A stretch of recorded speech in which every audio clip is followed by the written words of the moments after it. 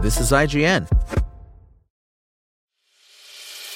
As a longtime foreign correspondent, I've worked in lots of places, but nowhere as important to the world as China. I'm Jane Perlez, former Beijing bureau chief for the New York Times. Join me on my new podcast, Face Off, U.S. versus China, where I'll take you behind the scenes in the tumultuous U.S.-China relationship. Find Face Off wherever you get your podcasts. This is IGN.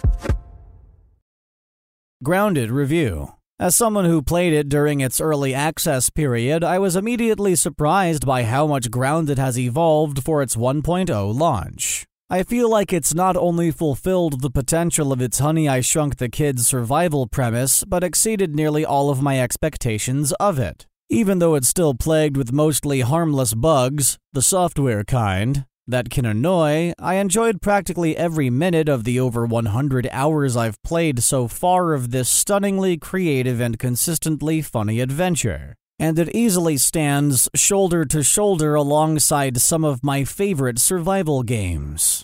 Grounded is a survival game first and foremost, but draws a ton of inspiration from Obsidian's history as a team of RPG wizards as well. You'll split your time between scavenging the charming backyard setting for materials, crafting awesome items from the corpses of your enemies, building badass structures to protect yourself and your stuff, fighting giant bugs that gave my co-op partners nightmares, exploring extremely difficult dungeons, leveling up your character's stats and equipment, and more. Numerous character progression mechanics, an enemy weaknesses and resistances system that had me poring over data in the menu, the elaborate boss fights and NPCs and dialogue options that break up the action, all make it feel more like a role-playing game than most of its survival peers. Admittedly, there aren't very many NPCs to find, and most story development is either told via collectible audio recordings or locked behind hours of survival gameplay and a bit of grinding.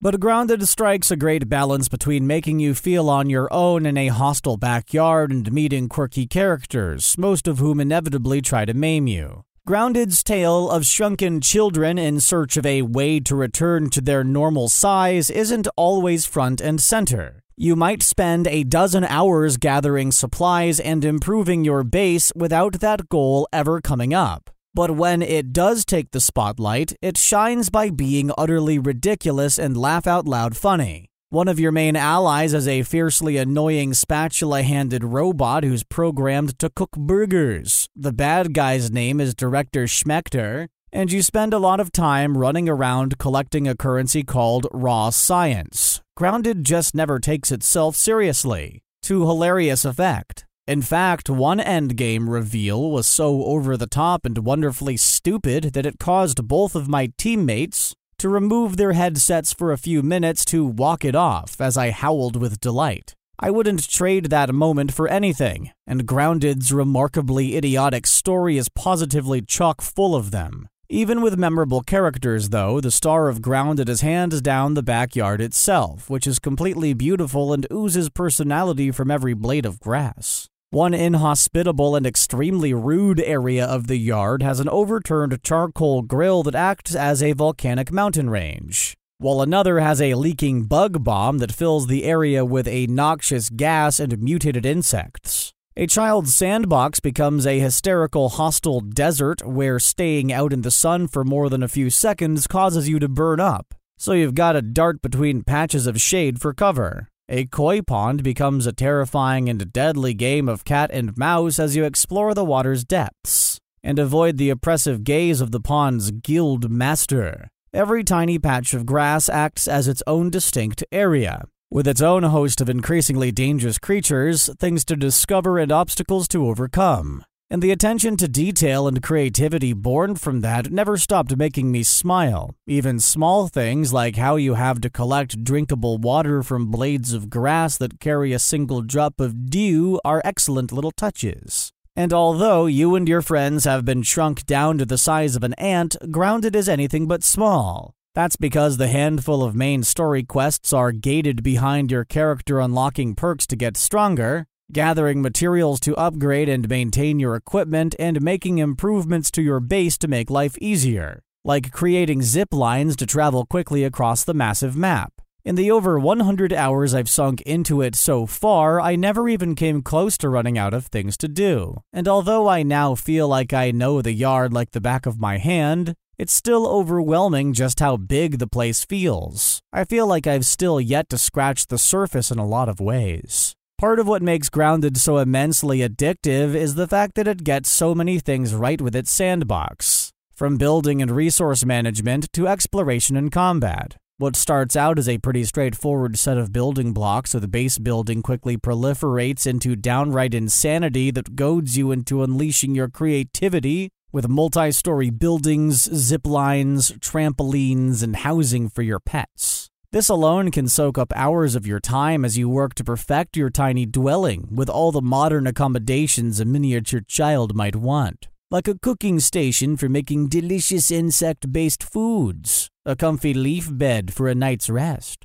or a garden for growing your own mushrooms and the like. In my group's case, we built our home into the side of a massive oak tree, and over the course of our playthrough, our structure steadily climbed up and twisted roots and branches until it felt like a proper fortress. Placing items and getting the spacing just right isn't always perfect, and sometimes the finicky controls for placing structures can result in wasted time or resources, but it's flexible enough so that you can build around most environments or else tear off what's there to make it your own. When you aren't building your micro-utopia, you'll venture out into the hazards of the comely backyard in search of adventure and supplies to bring back to your fort. This part of Grounded feels much more like a proper RPG adventure than a standard survival game, with melee and ranged combat mechanics that often require precise timing or that you make clever use of equipment, smoothies, Grounded's potion equivalent, and the environment. In my case, I sought to become a proper melee tryhard who used perfect parries to swat away incoming attacks, wear down the enemy's stamina, and stun them into oblivion, while my party members dealt death from afar with an arsenal of elemental arrows.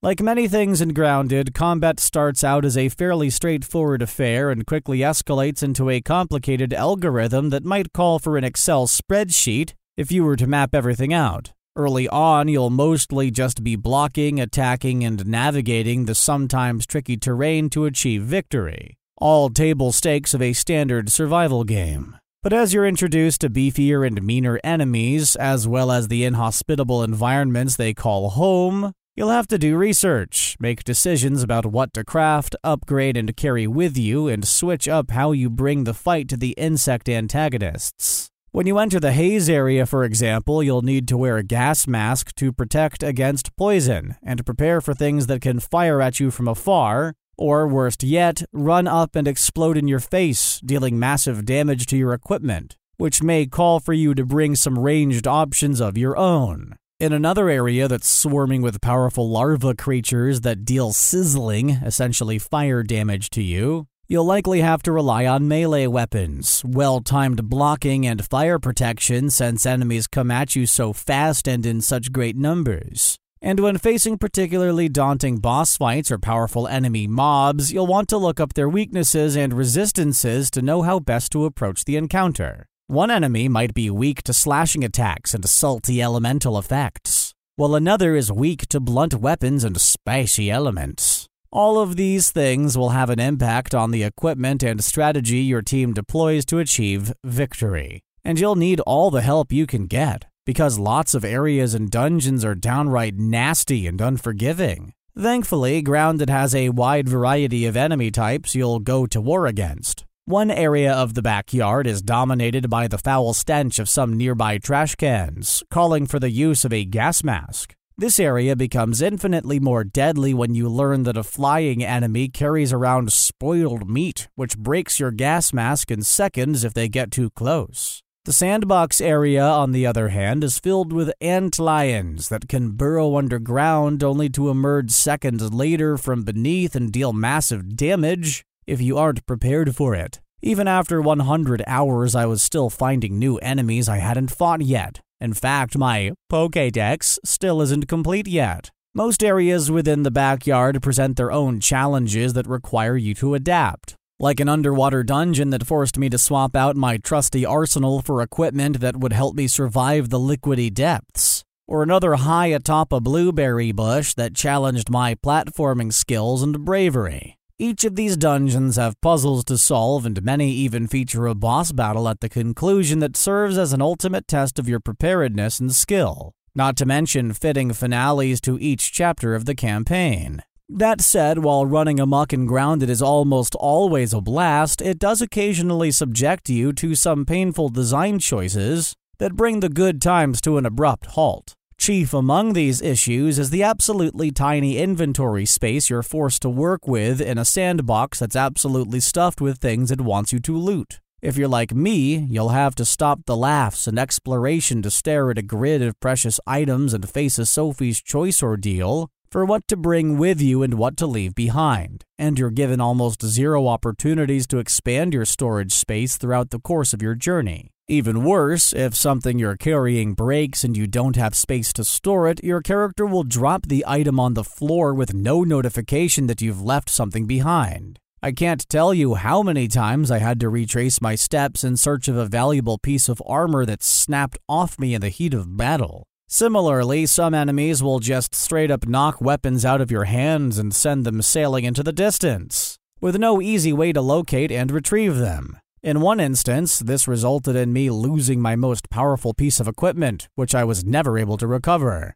I get that I should be expected to lose my weapon if an infected insect explodes in my face, but could you at least give me a map marker to help me track it down later? Decisions like these are especially puzzling when practically every other detail has been painstakingly and beautifully executed. Like how when you die and lose your equipment, it's automatically marked indefinitely until it's recovered, ensuring you can always find and collect anything you've lost. But even when I was irritated at my lack of inventory space or some lost beloved weapon, I kept coming back for more due to how much fun it is to work your way through each act of the campaign. After you've cleared a dungeon, for example, you immediately gain more insight into the ongoing story and unlock a whole host of new equipment to craft, areas to discover, and enemies to fight, and to probably get destroyed by, and that loop is endlessly habit-forming. Just when you start feeling powerful and in control of your slice of the backyard, new opportunities and tribulations open themselves up for you to sink your teeth into, and I found myself losing entire days of my life in what seemed like the blink of an eye.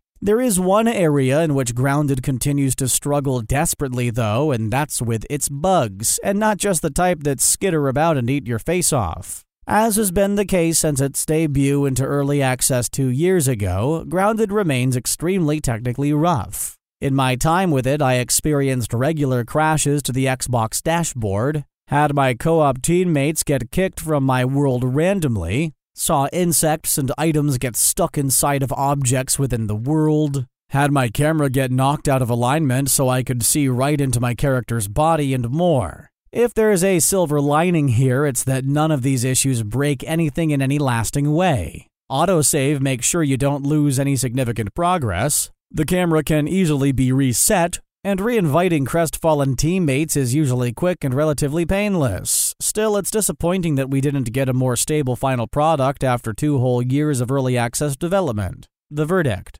Grounded is a zany, challenging, and memorable adventure that benefits from Obsidian's instantly recognizable style, humor, and RPG bona fides, making it one of the best survival games in years. There aren't many games that I've been anxious to dive back into after playing for over 100 hours, but Grounded still has me daydreaming about my next tiny expedition. Even the obnoxiously small inventory space, occasional lost treasures, and continued wonkiness and stability issues haven't come close to throwing a wet blanket over an otherwise fantastic experience. It's a testament, then, to how incredibly strong every other part of Grounded is that these issues did very little to cramp my style or my immense enjoyment.